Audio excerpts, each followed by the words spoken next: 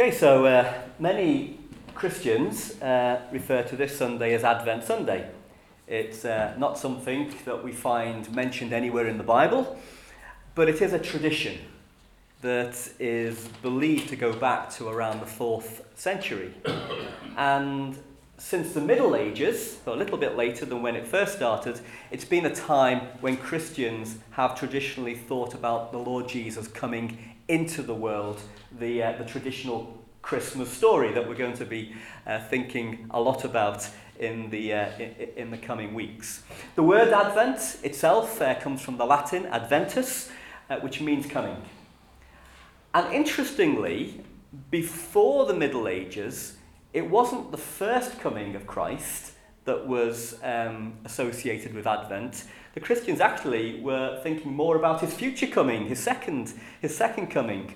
But I think the two key verses that we have suggested for our subject today that you might have seen in the programme, I think that both those verses are relevant to both those tremendous events, the first and second coming of our Lord Jesus.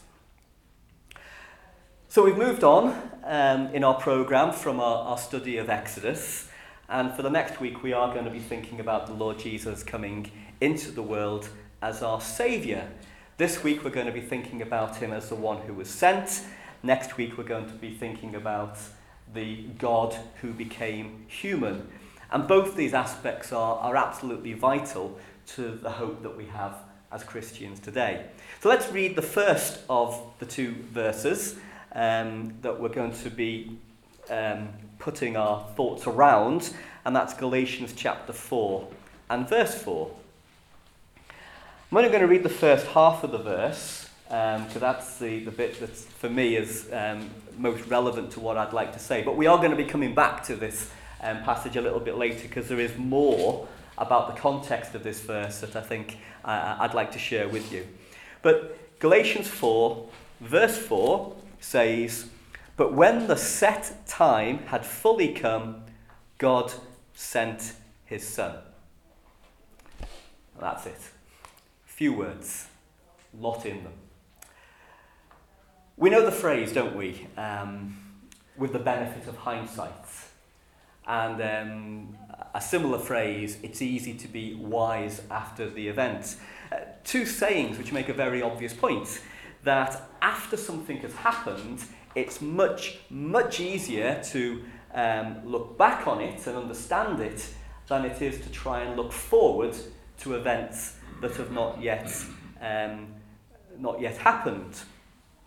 After the event, assuming that we've experienced it for ourselves, or we've seen the evidence of it in a TV news report maybe, we can know with reasonable certainty that the event happened, and also the detail of the event, we can know exactly what went on. Compare that with what we know about an event before it's happened. It's often the case that we don't know what's going to happen, when it's going to happen, how we're going to react to it when it does happen, or even, in some cases, if it's going to happen. Put yourselves in the shoes of the Jewish people in the days before Christ.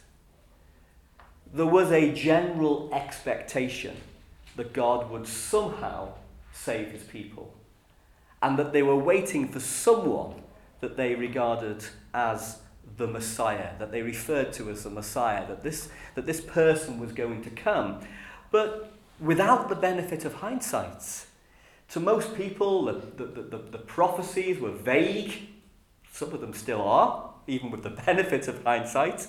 The prophecies were vague, and really, they had no idea, or very little idea, of who and how and when the Messiah would come, or what he would do when he arrived. Remember the Lord Jesus talking to the two on the road to Emmaus, when they pretty much declared the extent to which they understood what the Messiah was going to do. We thought he was going to be the one who would redeem Israel, whatever that was meant to mean. So they really had very little idea about what the Messiah was going to do. And the prophecies went back for more than 1,000 years from that time. So there must have been a lot of people during that time, especially towards the end of it, who really were wondering and maybe doubting if the Messiah would ever come.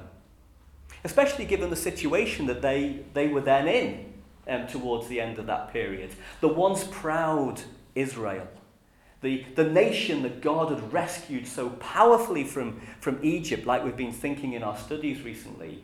The nation that conquered the promised land were now back in captivity and under the rule of Caesar and Rome.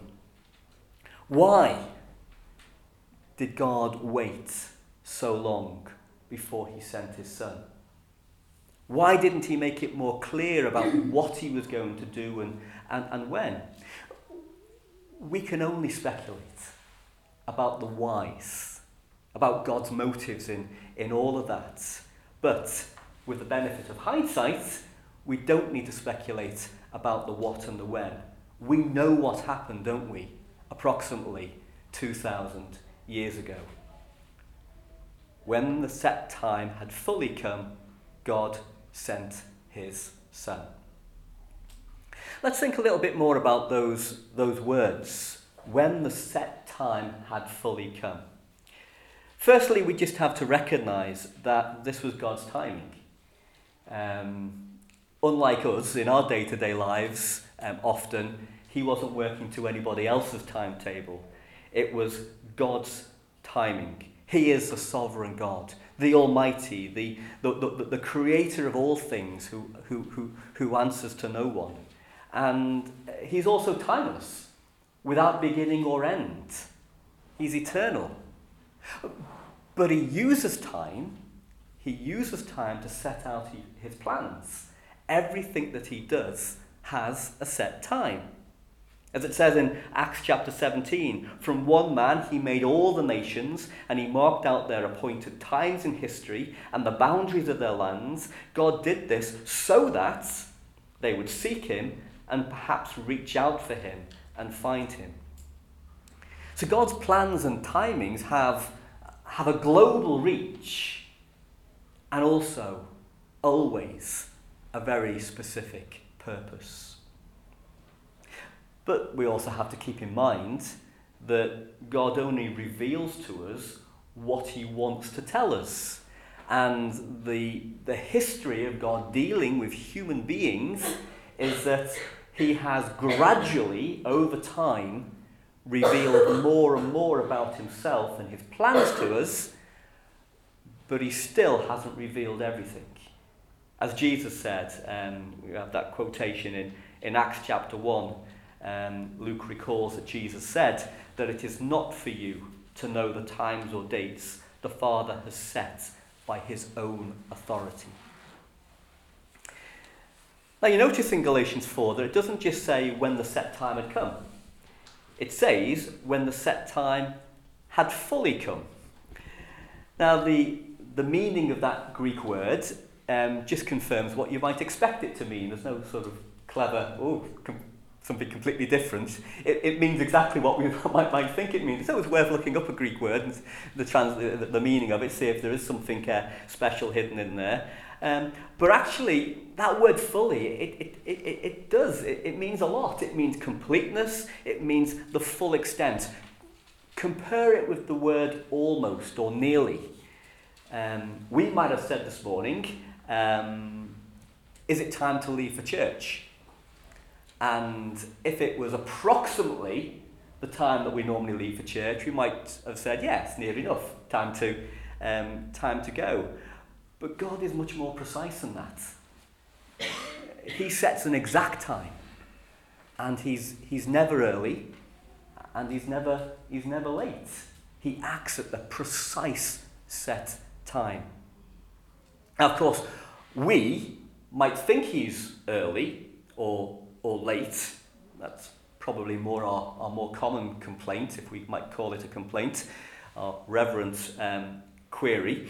When we don't see God working in our lives or answering our prayers at a time that that suits our times table. And I'm not going to trivialize that or say that in some way should be something that we can easily deal with. Because just like the people who cried out to God before Jesus came, and just like the people who've no doubt cried out to God over the last 2,000 years, there may be times when we cry out to God, when we pray to God in complete desperation. Times of great sadness or anxiety or uncertainty or even suffering. Or we might really want to know God's will about big decisions in our lives or difficulties that we're struggling to cope with. There may be times when we really want his intervention, or at the very least we want his guidance, and there's nothing. Does he not hear us? Does he not care? Well, of course, we're reassured from many scriptures in the Bible that he does hear us, and he really does care. He more than just cares.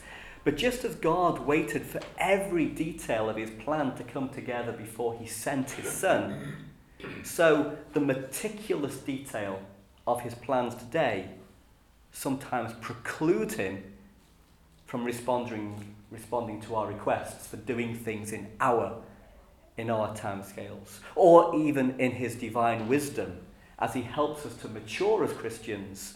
There may be times when he stays silent deliberately, because he wants us to learn trust, learn reliance, to wait patiently, or even to use the answers that he's already given to us in his word. As I said before, we can only speculate about the reasons why God does what he does, or sometimes doesn't appear to do anything at all. But we can be sure that when every detail of his plan comes together, then he will take action. And we can see that in the verse that we read. Remember, the Lord himself longs for the fulfillment of the ages. He longs for the joy that was set before him when he hung on the cross. He desires to save human beings. He's looking forward to the new heaven and the new earth. If there was ever someone who understood all of that and wanted to hasten the whole thing moving forward, it would be God. And yet, despite all that being God's plan from the very beginning, and his desire since before the creation of the earth, he waits patiently. And it was only when the time had fully come that he was able to send his son into the world to save us. Let's leave Galatians 4 for a moment and go across to 1 John chapter 4. Just going to read one verse. So John writes, "We have seen and testify that the Father has sent his Son to be the Saviour of the world." We've been thinking about God sending Jesus at just the right time, but here John is also referring to Jesus being sent, and he goes on to talk about the reason why he was sent, to be the Saviour of the world. Now actually, in fairness to Paul also talks about the reason why Jesus was sent in the verses around the one we read in Galatians, and we will be going back there, but John writes and uses this phrase, the Saviour of the world.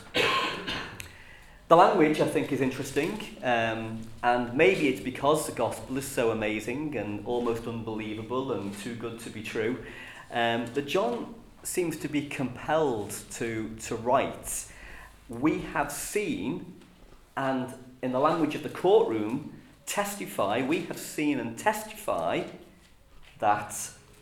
And it reminds me of the only other place in the Bible where we find that same phrase, Saviour of the world. It's only in 2 places in the whole of the Bible. The word Saviour is in lots of places, but the phrase Saviour of the world, we only find it here and in one other place.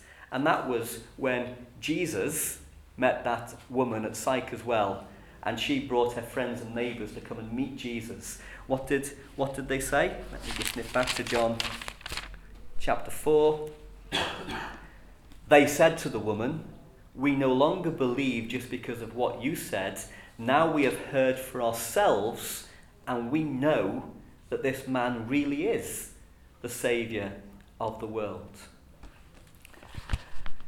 Let's remind ourselves what we mean when we refer to Jesus being the Saviour. Who does he save, and from what, and how can we be included in the scope of that salvation? I think these questions have often been answered with reference to the 3 Ps. And I know that Steve was covering this not that long ago in one of the talks that he gave. So I hope you don't mind me covering similar ground. But I just found the 3 Ps are just such a nice, succinct way of summarising quite a lot of what's important about our salvation. And it starts off with the penalty. The first P is the penalty of sin. We are saved from the penalty of sin. As rebellious sinners, we were under condemnation, weren't we? Romans 6:23, the wages of sin is death. Now, sometimes people ask why that really was necessary.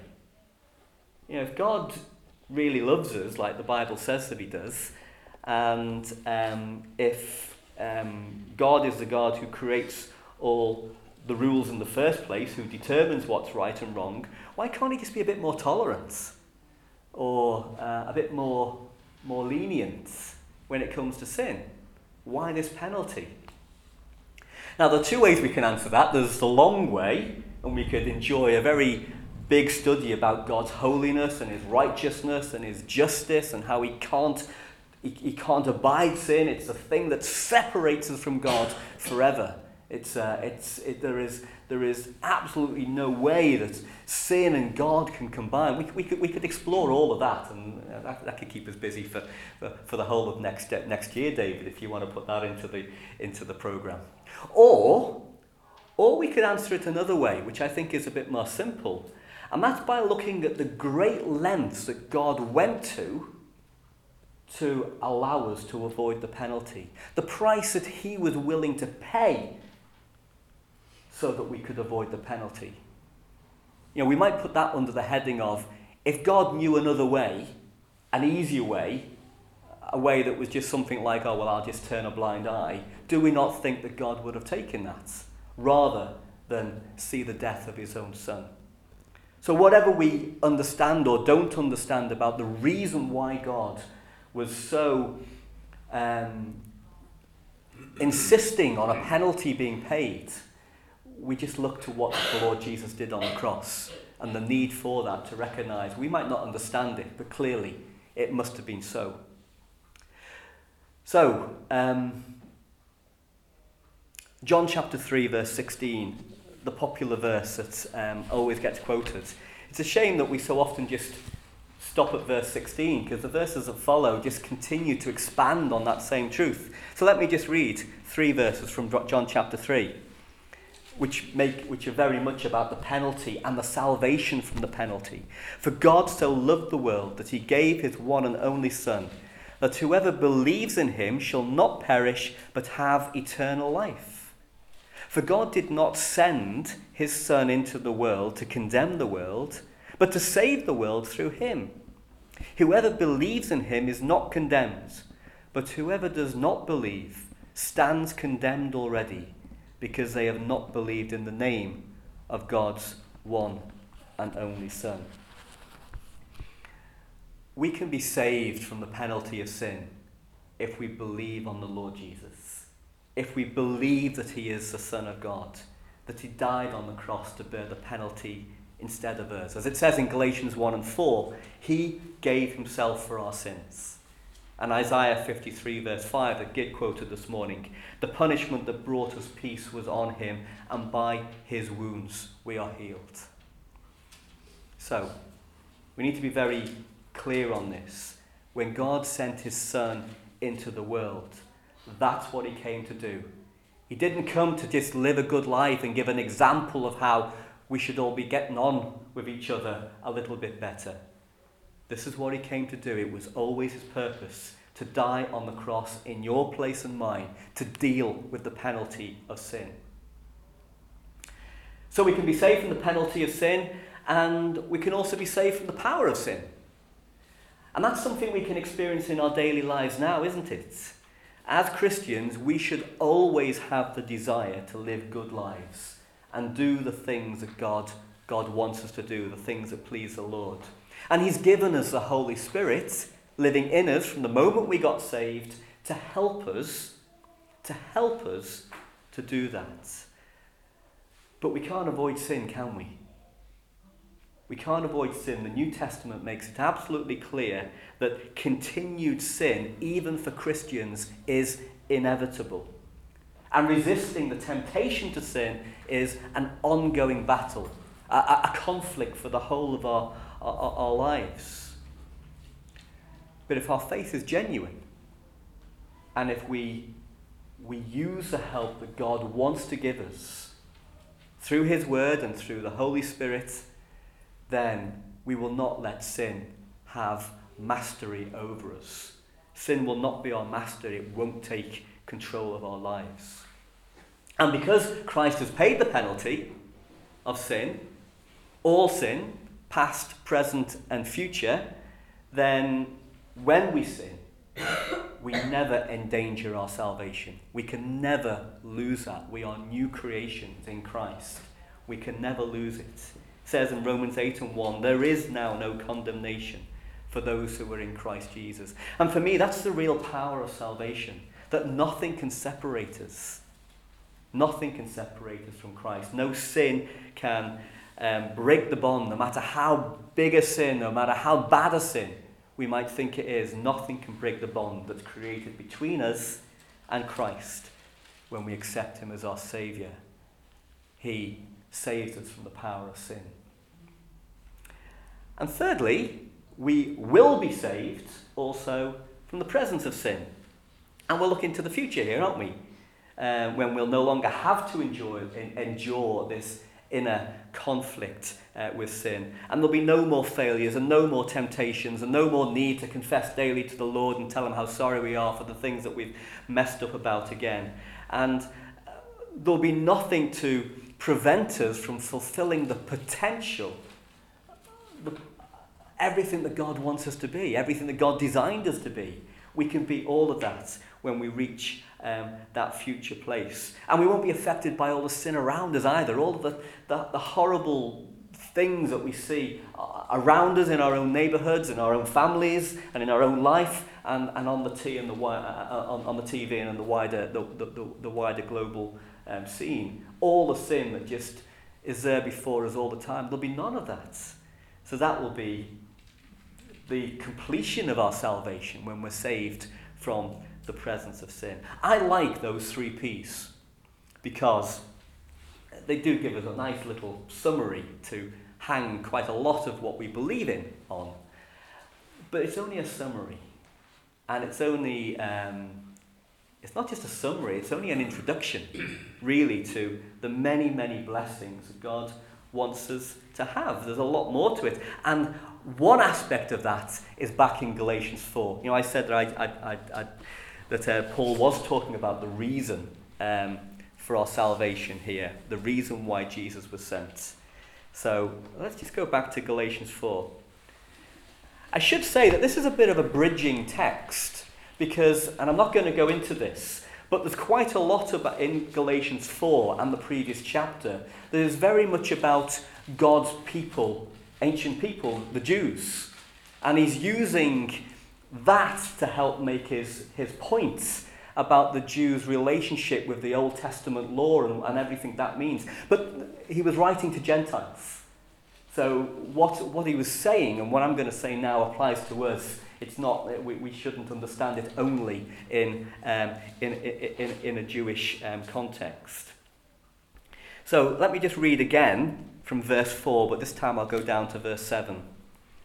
But when the set time had fully come, God sent his Son, born of a woman, born under the law, to redeem those under the law, that we might receive adoption to sonship. Because you are his sons, God sent the Spirit of his Son into our hearts, the Spirit who calls out, Abba, Father. So you are no longer a slave, but God's child. And since you are his child, God has made you also an heir. Now bear with me on this. We have 2 cats. And sometimes they break stuff. And they recently dropped a plate on our lovely piano. And believe me, they were in a lot of trouble. Especially as neither of them would admit which one of them had done it as well, which was extremely annoying. But we love our cats. And after they showed us that they were sorry, that's what we chose to believe anyway, that they were forgiven and they were no longer at risk of strangulation. Now, they're just cats. And they were cats under condemnation before, and they were forgiven cats afterwards. But we know that they're still just cats, and they'll always be cats. When God saves us, we become more than just forgiven sinners. We become children of God. We become something that we were never before. We become sons and daughters of God. Now, actually, I shouldn't say daughters there, because the significance of this passage in the original context is all about sonship. And the translators are right when they don't insert the word daughters just to make this gender inclusive. It is gender inclusive, but they don't insert the word daughters. So what was Paul talking about? And why shouldn't we insert the word daughters here? Well, Paul is using the language of the culture of the day, when daughters had a much lower rank than sons in the family. And if Paul had referred to sons and daughters, that maybe some people might have assumed that there was a similar inequality in the blessings that we get from the Lord as Christians. But as we know from Scripture, in Christ, male and female, we are all one, aren't we? We are all of equal standing before God. And therefore, as far as the rights and benefits that we have as God's children, we are all, male and female, adopted sons. We all have the benefits and the rights of sonship. It's one of the tremendous blessings that God gives to us. Now, the term adoption is used, and that's interesting because it's not a concept in the Old Testament at all. There are a couple of hints of it here and there, but it's not part of the Jewish law, any legal process leading to adoption. But just like today, in Greek and Roman law, there was a process whereby someone could become as much a child of their adopted parents as if they were a biological child. And the Gentile Galatians that Paul was writing to would have understood that, which is why I assume he's used this phrase adoption. And because it conveys something that it would have taken a lot more words to convey if he tried to say it in a different way. So what's Paul saying? What he's saying is that when we get saved, we become God's children. But associated with that, God gives us the equivalent rights that a son in ancient Israel would have enjoyed. And it's about status, and it's about privilege, and it's about an inheritance. You know, I mean, for an example of the inequality, the daughters had no inheritance. In fact, under the law, that if there was a son and some daughters, and the son died and the daughters were left, the inheritance still wouldn't go to the daughters, they would go to the children of the son who had died. So the daughters really were excluded, but not in the benefits that we get. When we, in the adoption to sonship that we enjoy, we have an inheritance forevermore. You are no longer a slave, but God's child, and since you are his child, God has made you also an heir. We're not just talking about becoming God's children in some sort of distant way, are we? In a similar way, perhaps, to the way the Jews referred to Abraham being their father. It's a close family relationship, and that's what we see in verse 6, that lovely little expression often quoted, God sent the Spirit of his Son into our hearts, the Spirit who calls out, Abba, Father. It's often been said it's an expression which really means daddy. But we do need to remember that in the Jewish family, the child would refer to its father as daddy, but still with all the reverence and respect and honour that was demanded in the family at that time. So it's not a frivolous expression, but it is very much a picture of the intimacy that we have with our Heavenly Father. And when Paul speaks of us being heirs, he doesn't just mean that we get a few crumbs from the divine table. In Romans 8 and 17 it says that we are co-heirs with Christ. We share in the inheritance with Christ. And what's he going to inherit? Hebrews 1 and 2 says everything. He is heir of all things. That's what you and I are going to share in one day. Now let me just go back briefly, and I'm nearly done, to the fullness of God's timing. The set point when all his plans come together. Because there is another verse where that word fully in the original language is used. And that's in Ephesians chapter 1. And I'm just going to read just a couple of verses from verse 7. I knew I wouldn't have time for this, but Ephesians 1 is an absolutely awesome passage in the density of amazing things that it talks about. But it says from verse 7, in him, in Christ, we have redemption through his blood, the forgiveness of sins, in accordance with the riches of God's grace that he lavished on us. With all wisdom and understanding, he made known to us the mystery of his will, according to his good pleasure, which he purposed in Christ, to be put into effect when the times reach their fulfillment, to bring unity to all things in heaven and on earth under Christ, when the times reach their fulfillment. So here we're looking to the future, the fullness of time, when all God's plans for all eternity come together. And it's something that we should be looking forward to, isn't it? I said at the beginning that an earlier use of the word of the season of Advent was actually to focus on the future return of the Lord Jesus, not his first coming.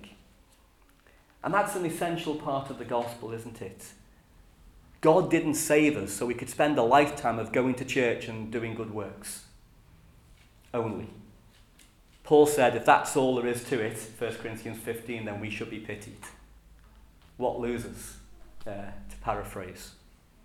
That's not what God sent us, saved us for. God does have plans for our lives on earth right now. And it does involve going to church and doing good works and many other things beside. But he has more plans for the future in the fullness of time when, as I said before, we will be saved from the presence of sin forever. And just like many Jews, probably, I think, doubted if God would ever send the Messiah, so some of the early Christians were starting to doubt that God would ever send the Lord Jesus back, that the Lord Jesus would ever return. And likewise today, 2,000 years later, we have a similar challenge to our faith, don't we? Perhaps an even greater challenge because even more time has gone by. Can we really believe that Jesus is coming back? Well, that's the question that Peter answered in 2 Peter chapter 3. In 2 Peter chapter 3, Peter says, above all, you must understand that in the last days scoffers will come, scoffing and following their own evil desires. They will say, where is this coming he promised? Ever since our ancestors died, everything goes on as it has since the beginning of creation. Verse 8, but do not forget this one thing, dear friends. With the Lord, a day is like 1,000 years, and 1,000 years are like a day. The Lord is not slow in keeping his promise, as some understand slowness. Instead, he is patient with you, not wanting anyone to perish, but everyone to come to repentance. So that's Peter's declaration. It's still something that we need to take on trust. You know, it's a good case, Peter, but can we trust it? Can we trust that argument? Well, yes, we can. Because if you remember from our studies of the Exodus, and this is where the whole way that God works with human beings is a continual story from start to finish. He hasn't changed the way that he operates.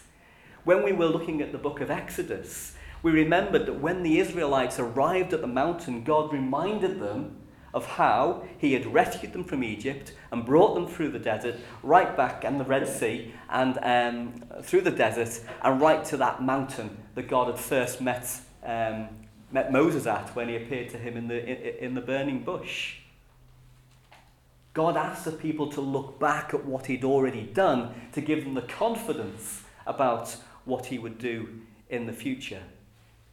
We can look back at the evidence of Scripture.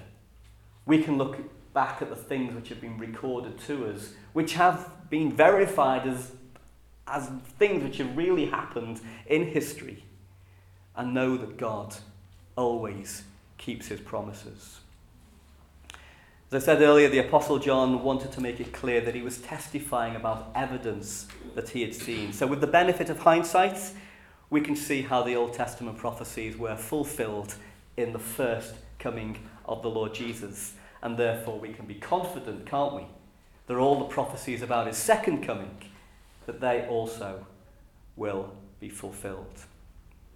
So, as we count down to Christmas, let's use the idea of Advent to focus not only on the first coming, the baby in the manger, but on why he came, to be the saviour of the world.